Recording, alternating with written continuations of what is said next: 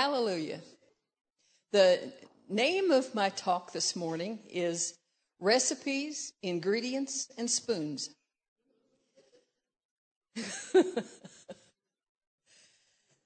That just tickles me. Anyway, some of the leadership of us went last week to my church. The four of us ladies went down to my church to hear Sharon Stone, and for the worship and prophetic event that they have once a month, it was fantastic. It was just so good. The worship music was 100 times better than what we can do with ProPresenter here, and it was just fantastic. And then we heard Sharon call out people from the audience to give them things that the Lord had laid on her heart, like Julie did this morning, and like Florence has. Then afterwards, we broke up into smaller groups for personal ministry, and we each got a word from the Lord. Part of the word that the Lord gave to me was about recipes. Recipes, okay. So that got me to thinking, well, what's a recipe for anyway? It's a list of ingredients and directions on how to put them together to make a delicious concoction from the individual pieces. You take a dirty old knobby potato out of the ground, you wash it off and you peel it, and you can make mash, you can make chips, you can make potato salad, you can make potato soup, you can make potato candy, and you can even make vodka. Did you know that? Such a mix of things that can come out of that one ingredient. And each recipe starts with one ingredient, a potato. The completed dish, however, may have many other components. There may be onions in it, there may be meat, there may be seasonings or other vegetables, or broths, or so forth. And it's like that with church, too. You start with one fundamental truth, that Jesus is Lord. And what a solid foundation a church can have and be based on that one truth. Then you throw in the Holy Spirit into the mix, and you get dynamite. Remember that the word dunamis in the Greek, or whatever it is another word for the power of God's Spirit. And I know I didn't say it right, so never mind. That's the American pronunciation of it anyway, dunamis. Okay. But to have a church, you have to add what? People. And people come in all kinds of descriptions and conditions, with all kinds of abilities and all kinds of quirks and foibles. And each one is distinctive in his or her own right.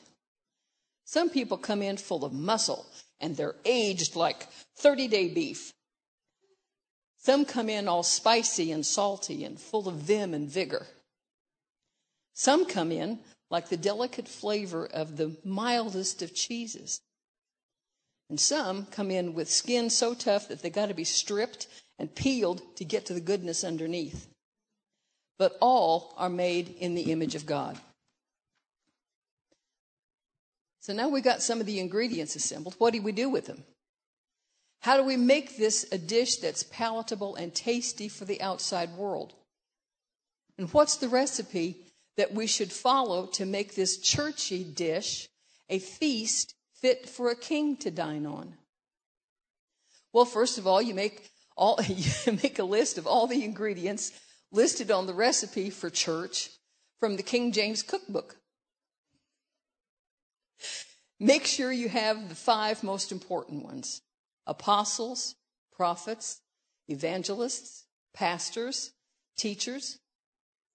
And these are given to the church to do the following things.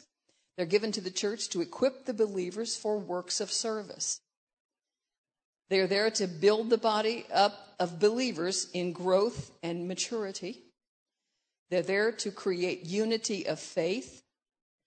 They're there to increase in knowledge about God and Jesus and the kingdom. And they're there to grow believers, to be mature in their faith with sound doctrine. Next, you have to have the gifts of the Spirit. And they're words of wisdom, words of knowledge, faith, healings, miracles, prophecy, discernment, and tongues and interpretation. And when you get all of those gifts, that comes the fruit of the Spirit. And that's love, joy, peace, long-suffering, goodness, faith, meekness, and temperance. And all of these ingredients are necessary to complete the recipe for church.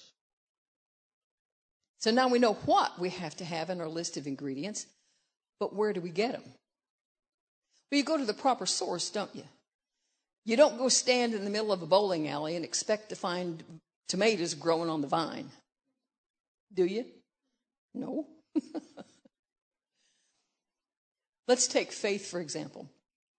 Where do you go to get faith? Romans 10:17 says this, so then faith comes by hearing, and hearing by the word of God. That's the King James Version. And we've all heard this preached a million times. You get faith by hearing the Bible taught and preached, etc. But it also comes from hearing stories and testimonies of what Jesus is doing now. Now that verse is in the New Century Version reads this way. So faith comes from hearing the good news. And people hear the good news when someone tells them about Christ. So if you want the ingredient of faith for yourself and your church, you do what? You hear the good news, you tell the good news. That's why testimonies are so important. And like my illustration from before about the bowling alley and tomatoes, you don't get faith by standing in the middle of a mess, whining and complaining all the time. You get faith by hearing the word and speaking out the word of God. When you hear the word, it builds up your faith. When you speak from a stance of faith, it activates the power of the Holy Spirit. And when that happens, miracles occur.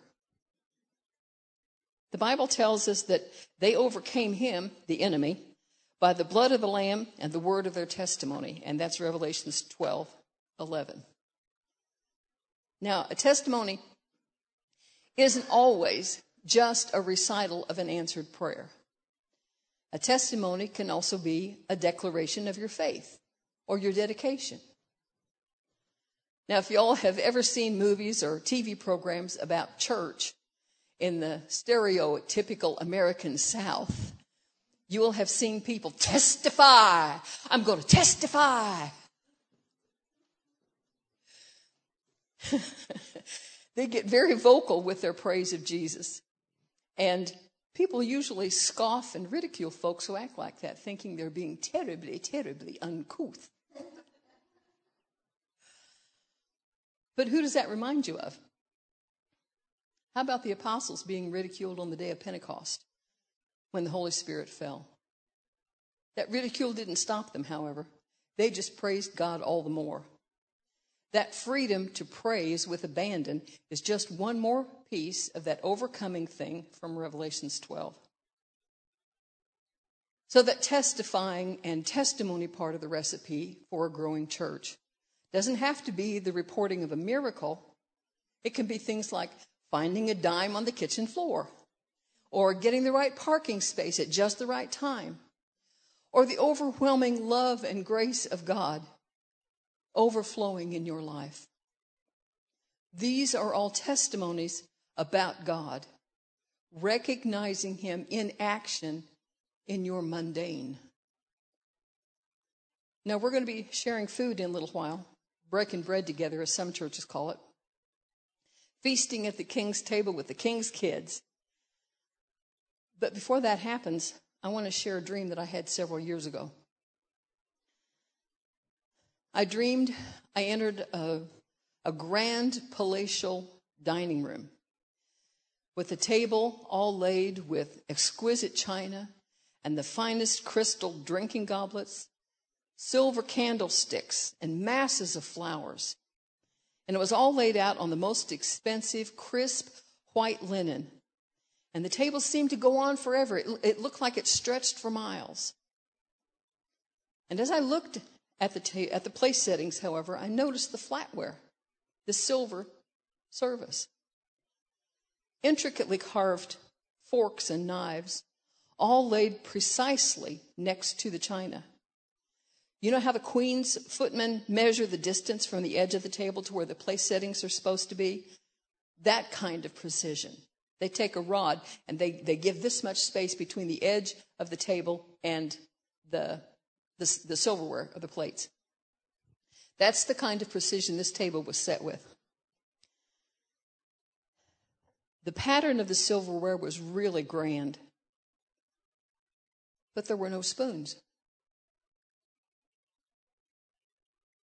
And as I pondered the missing spoons, the Lord came up behind me and handed me a treasure chest.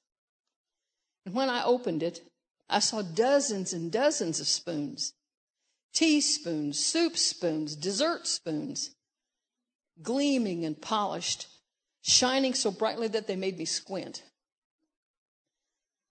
I noticed that they were mismatched, and no spoon matched any of the others. And not one spoon in that treasure chest matched any of the silver already laid on the table. But they were given to me by the Lord, so I knew there was some special meaning to this. And as I began to lay the spoons at each place setting, the Lord started to speak to me. And he says this: not every person on earth was born with a silver spoon in their mouth, but each one is a treasure to me. Not every person on earth matches the design of earthly service of where they are, but each one has a place at my table. Just as some spoons are designed to stir tea, some of my people are designed to stir the living water.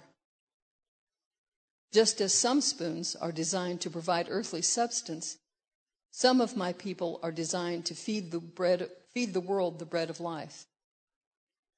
And just as some spoons are designed for desserts, some of my people are designed to serve up the sweetness of relationship with me. Isn't that an awesome explanation? And then not too long after that dream, I saw a piece of artwork on Facebook where a lady had painted spoons in soapy dishwater.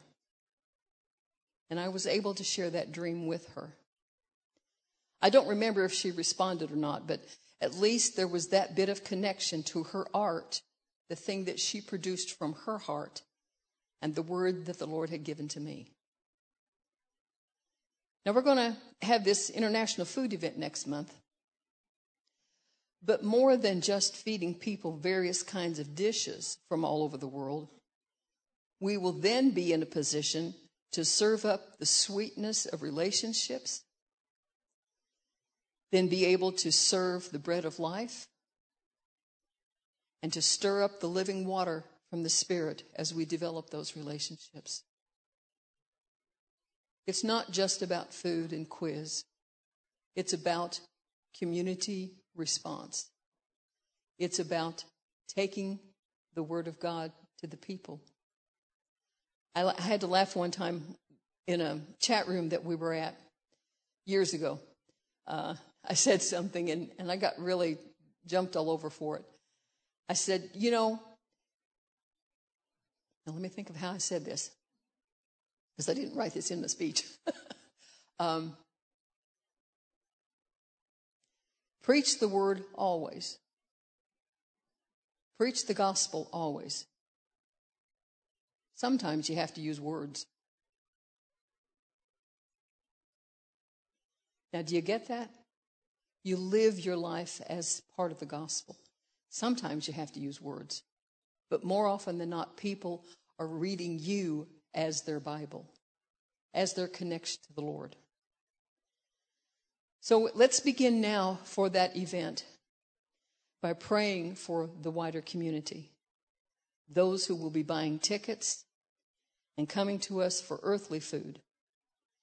Let us pray that, as Jesus said, they will know us by our love for one another and our love for them. Let us prepare ourselves to give testimony to the faith that sustains us if someone asks, either at this event or any time anyone approaches us. Brush up on your testimony. You don't have to jump up and down and shout and testify. in some grand, dramatic way. Just be real. But do step out in gentle faith and be blessed to be a blessing. And the Father says, now go be spoons.